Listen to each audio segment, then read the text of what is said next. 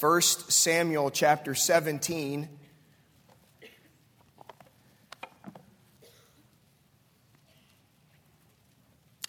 And we're just going to look at a couple verses. You should be very familiar with 1 Samuel 17, of course, the account of David and Goliath.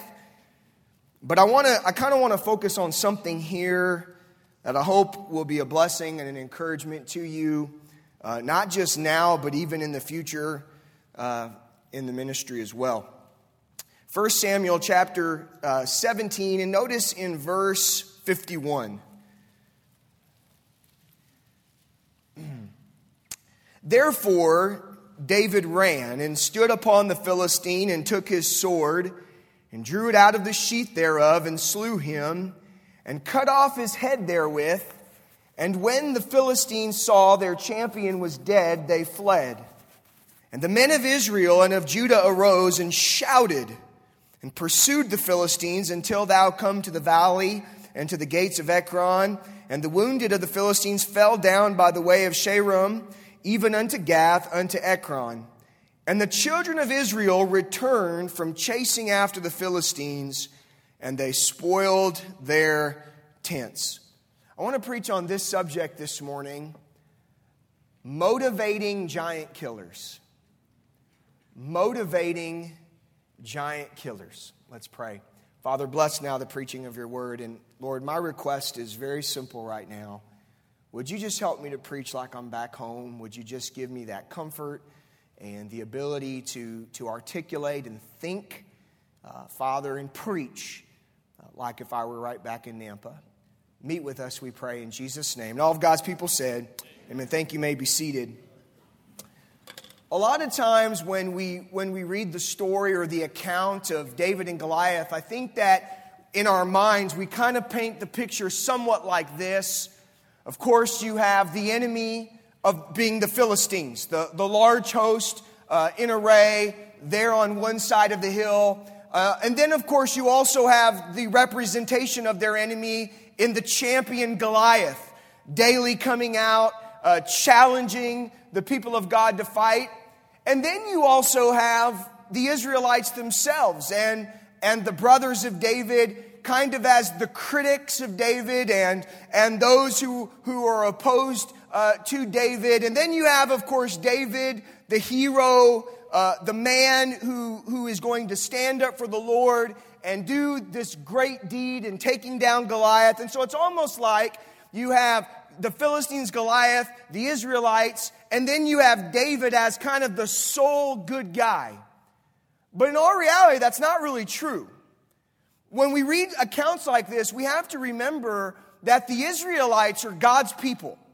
And we have to remember that they're loved by God, and that God wants to bless the entire nation. God wants to bless David's brothers, and God wants to bless every one of the men that are there in array. And God wants to give them their possession and their land and increase them. And so when we're looking at the Israelites, it's not like, okay, here's David and he's the sole good guy. It's also, hey, here are the Israelites and they're God's people and they're good people, but here's the deal. They're discouraged. They're overcome by fear. They've lost their shout. They've lost their willingness to fight. They've lost their desire to take on the enemy. And here's the truth about Christianity, and here's the truth about God's people, is that overall, God's people do not just naturally or easily continually fight and continually demonstrate courage and continually charge forward. God's people struggle with discouragement. God's people struggle with fear. God's people struggle with taking on challenge after challenge after challenge and facing Goliath. And as you go through the ebbs and flows of Christianity, here's what you're going to see, that God's people that He loves and that He cares for, that on the whole struggle with having the courage and the consistency and the determination to fight. And David comes on the scene, and here are God's people. The king is cowering. The people have created a culture of fear. so that they are basically affirming each other because none of them were willing to fight. And that's the scene.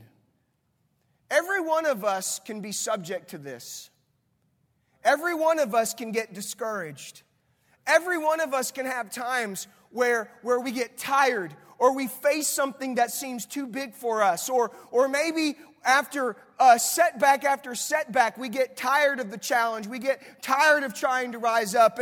And churches and people that go to Bible college and people in the ministry can struggle with discouragement and struggle with the willingness to fight and a willingness to serve and a willingness to take on the challenge that's before them. And so here comes David. Now we understand that David was prepared by God for this day to fight Goliath. I mean, he himself says, hey, I fought a lion. I fought a bear. There have been times in my life where God has been preparing me in fighting this lion or in fighting this bear. He's prepared me to fight this giant. But wait a minute, that's not all David did. David also tended to sheep. Are you with me this morning? He also watched over sheep. And if killing a lion and killing a bear prepared him for Goliath, what did the sheep prepare him for? Here's what the sheep prepared him for God's people. You see, I want to submit to you that David wasn't just there in the valley of Elah that day to slay Goliath. David wasn't just there to take down the great giant. David was also there, positioned by God, prepared by God, to encourage and motivate and inspire his own people. You see, he sent David, yes, to take down Goliath, but he also sent David to motivate his people so that they could experience his blessing and experience his power and charge forward and not be hindered by the Philistines. You know what a big part of being a Christian is? Is that God will place you among people who need to be encouraged. God will place you among people who need to be motivated. Some of you may have moms or you may have dads who once loved the Lord and once served the Lord, and they used to be faithful and they used to serve and they used to be committed to the Lord, but now maybe they've gotten a little discouraged and they've gotten a little fearful and they don't go to church faithfully anymore. Understand that God has positioned you in their life to help encourage them. Even in Bible college, someone next to you or someone that's a friend of yours may go through a period of time where they begin to struggle and they begin to think about getting out of school and they begin to think about not serving the Lord and not getting after it for God. And God has positioned you in their life to help them and encourage them and motivate them. God may give you a ministry. God may give you a bus route or a Sunday school class or some kind of place that you're ministering. And amongst those people, God has positioned you there to encourage them and to help motivate them to experience all that God has for them. You see, God doesn't just position you to defeat your Goliaths and for you to accomplish your vision. God also puts you in position to help other people continue and other people serve and other people move forward for the Lord. That's why David's here. David's here to slay a giant. David's here to kill a Goliath. But David is also here to help these Israelites live and be what God has desired for them to be. Now let me just show you and remind us what David did not use to motivate them. You see, there's many methods that David could have used to motivate them, but I just want to highlight the things that did not motivate them to begin with. Titles did not move them. 1 Samuel chapter 8:19, the Bible says this, "Nevertheless, the people refused to obey the voice of Samuel, and they said, 'Nay, but we will have a king over us, that we may also be like all the nations, and that our king may judge us and go out before us and fight our battles.'" You go back to 1 Samuel 8, you know why they want a king? They want a king so they can be victorious. They want a king so that when other nations come against them, they'll win and they'll continue and they'll prosper. But wait a minute, they've got a king.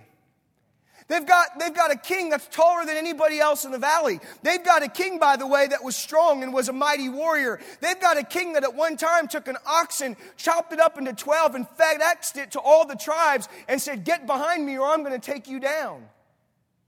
But you know what? When their king called for them to motivate them to be willing to fight Goliath, nobody moved. It didn't matter. At that time, the title didn't help anybody. The title didn't move Eliab. The title didn't move any of other David's brothers. The title didn't move any generals. The title didn't move any captains. The title didn't move anybody. Incentive didn't help him either.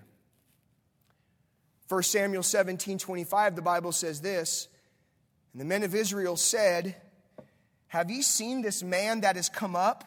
Surely to defy Israel is he come up. And it shall be that the man that killeth him, the king will enrich him with great riches and give him his daughter and make his father's house free in Israel.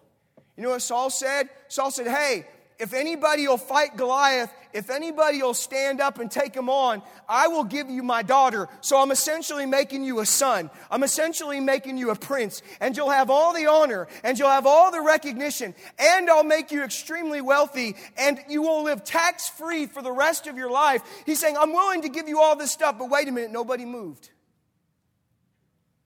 Incentive, promise, that didn't move anybody. Great speeches didn't move him either. I mean, what could be a better speech than when David comes up, and the Bible says in 1 Samuel 17:26, and David spake to the men that stood by him, saying, what shall be done to the man that killeth this Philistine, and taketh away the reproach from Israel? For who is the uncircumcised Philistine, that he should defy the armies of the living God? And then verse 29, the very famous thing where David says, what have I now done? Is there not a cause? I'm telling you, probably one of the greatest speeches in all the Old Testament. One of the most motivating speeches in all the Old Testament. I mean, preachers use this over and over and over at youth conferences and leadership conferences and in their church. Is there not a cause? Who shall defy the armies of the living God? Yet when David said all of that, nobody moved. Titles didn't motivate. Incentive didn't motivate. Great speeches didn't motivate. Can I just tell you this morning that people, God's people, need more than a title to motivate them. When you graduate Bible college and you go and you have the opportunity to serve somewhere and you get a title or you get a position, you get youth pastor or you get bus captain or you become a pastor somewhere, just understand that just because you say, hey, I came from West Coast Baptist College, I came from the great Lancaster Baptist Church, and you can take that title and you can have that position, but that alone is not going to move people to live for the Lord. And you can tell your parents you're going to Bible college, or you can tell a family member who's wayward that you have this title, but that alone isn't going to move people. And you can have great incentive. You can stand up before a group of people and you can cast a vision and you can tell them, hey, we're going to accomplish this and we're going to have this number on our bus route and we're going to do this and we're going to do that. And I mean, you can cast this great concept, but that alone will not motivate God's people. And you can spend your 4 years here learning how to rightly divide the word and preach incredible messages with powerful illustrations. And you can quote stories. And I mean, you can be smooth in your transitions. And you can yell. And you can do all these different things. But that alone will not motivate God's people. Do you know how many great orators go on a Saturday morning to go soul winning by themselves? Do you know how many pastors have assembled incredible vision and great mission statements and see nobody respond? You see, it takes more than a title. It takes more than a great speech. It takes more than promising and offering things to see God's people come from a state of indifference and lethargy and fear to rise up and fight for the Lord again. All those things are good and all those things are helpful, but it takes something more than that. Well, okay, that's awesome. Okay, I know that's not what it's all going to do, but what is it going to take? Look at verse 51. Therefore David ran and stood upon the Philistine and took his sword and drew it out of the sheath thereof and slew him and cut off his head therewith. And when the Philistines saw their champion was dead, they fell. Let me tell you, David had a great speech. And David had been recognized as being quite a fighter. But let me tell you, that's not where David ended. Do you know what David did? David went down and fought Goliath. David went down and faced Goliath.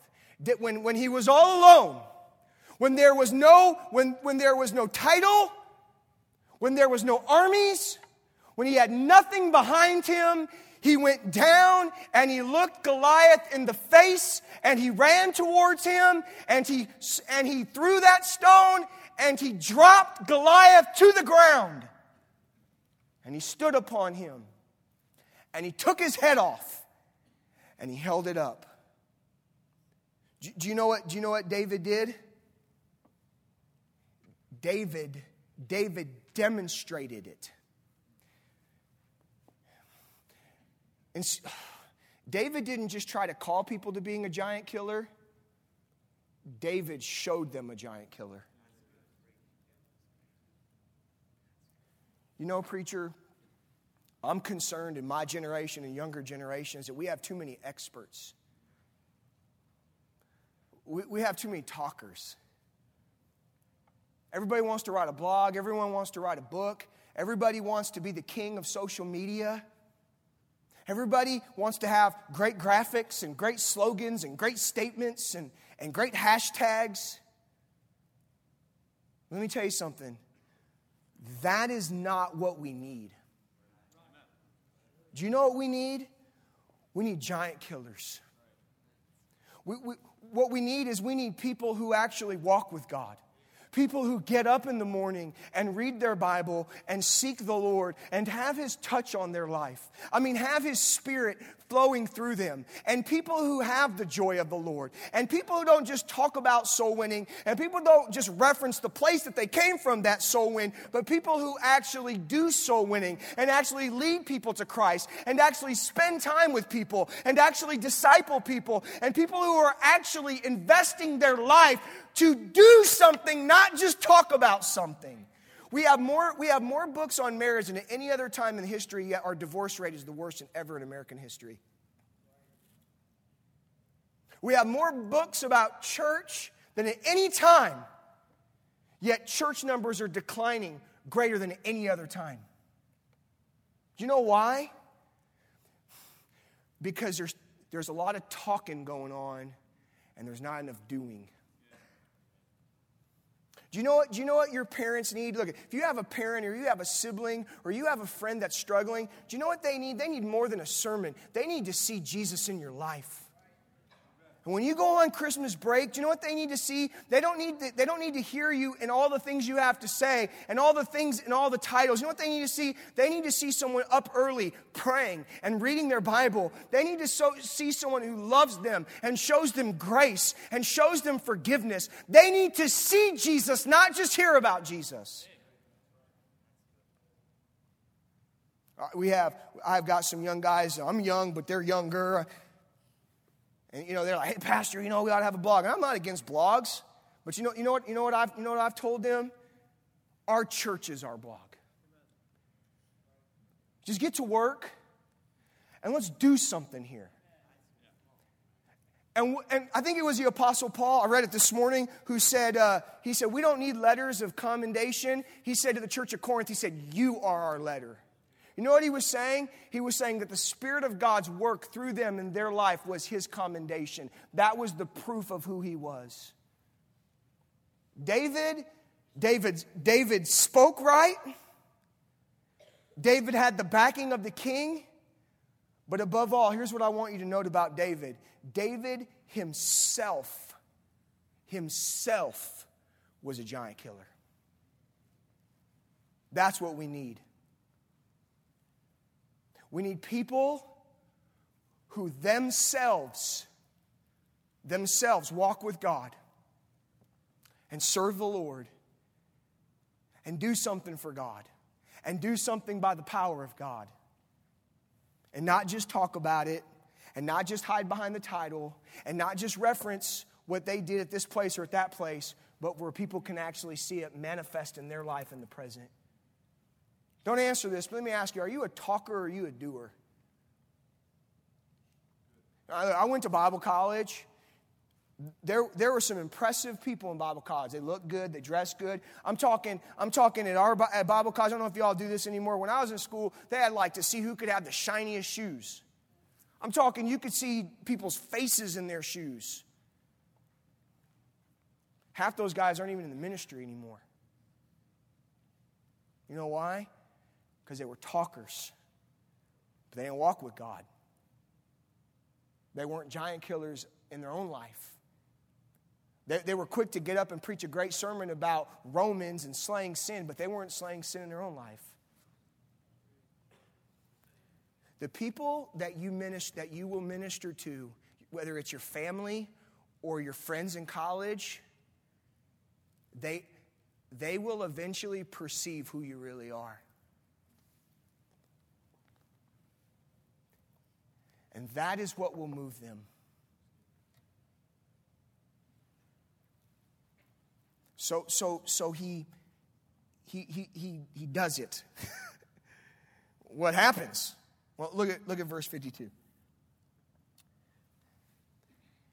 And the men of Israel and of Judah arose and shouted. See, that's a key word. It wasn't just like at a basketball game, people shouting. In war, shouting was this idea of raising up your courage. When men would go to war, when men would go to battle, they would shout, and it would be the inciting of adrenaline and courage. And in shouting, they were bringing up this boldness to go and to fight, because fighting is a hard thing. Fighting is a bloody thing, and it would take a determination, and it would take a boldness, and it would take a courage. And so here's what happened. These men who had been cowering, these men who had no shout, these men who had no conviction, these men who had no strength, suddenly they see David, and they see the head of the giant, and suddenly the courage rises, and the shout comes, and they're ready to do something for God. And look what happens. And they shouted and pursued the Philistines until thou come to the valley and to the gates of Ekron. And the wounded of the Philistines fell down by the way of Shaaraim, even unto Gath and unto Ekron. So they didn't just shout. I mean, they're charging and they're pursuing and they're chasing after the Philistines and they're wiping them out and they're going after them. In verse 53, and the children of Israel returned from chasing after the Philistines, and they spoiled their tents. This culture of fear was suddenly broken. And these men were becoming what God wanted them to be. Full of faith and boldness and courage. And they chased the Philistines. And they slew them. And they went into their tents and spoiled their tents. And they came back victorious. Let me tell you one of my favorite things about the ministry. One of the things I love is to see when God's people are fearful, or God's people are struggling, or when God's men are getting down, and to see when God encourages them and they start to get excited again, and they start to come back to Wednesday night service, and they stop sitting in the back row and they come up to the second row. I mean, they got their Bibles and they got their notes and they're excited to hear from God again, and they start coming out on visitation again, and they start serving the Lord. It's a wonderful thing to see God break into a place and God move in a great way. And all down the valley, chasing the Philistines, were God's people. Statement. Motivating giant killers requires being one.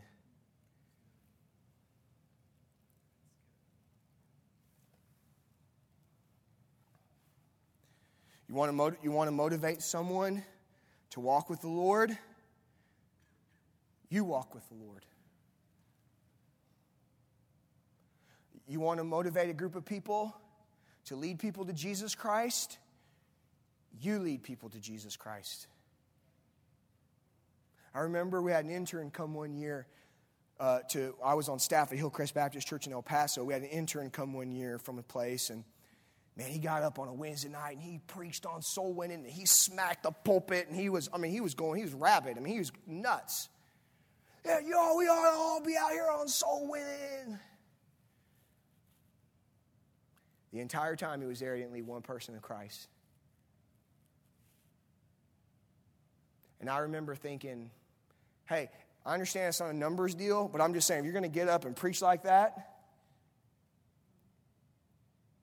you better demonstrate something.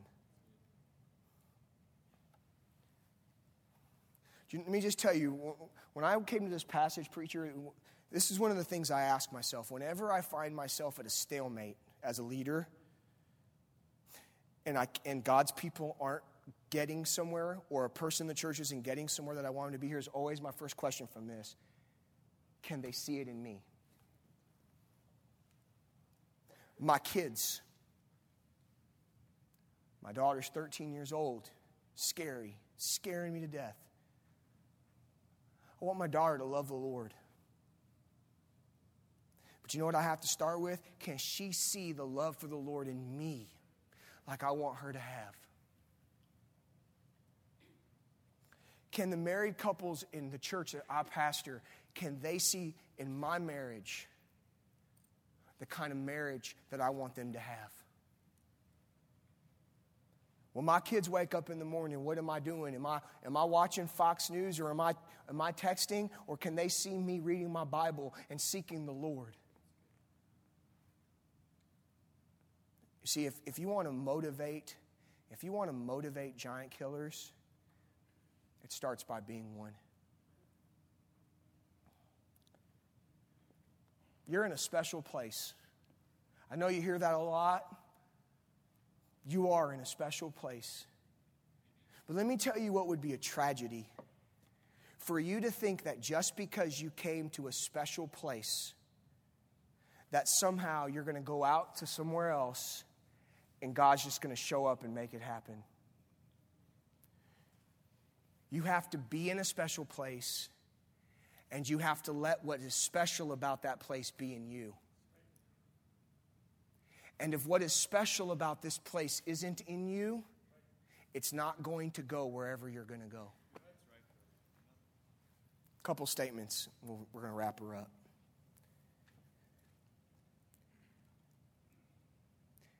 Finish this semester with a shout. Hey, you might be working a lot of hours. You might be discouraged. You might not feel like you're good enough. You might not feel like you're cutting it. Seek the Lord in prayer and ask God to help you reach down deep and to face the next day with a shout. And have courage. I think the Apostle Paul said it this way: endure hardness as a good soldier. Finish this semester strong. Number 2, seek to be a doer, not a talker. I'm not against social media. I'm not against books. But I would prefer to read social media and books from people that have done something. Seek to be a doer, not a talker. Does God have you in a place, in a relationship, where God's saying, I'm putting you there to motivate? Are you being what you're supposed to be? May God help us to see that when He puts us somewhere, it's not to just face our own giants. It's to encourage those who are afraid to take on theirs as well. And we motivate giant killers by being one ourselves.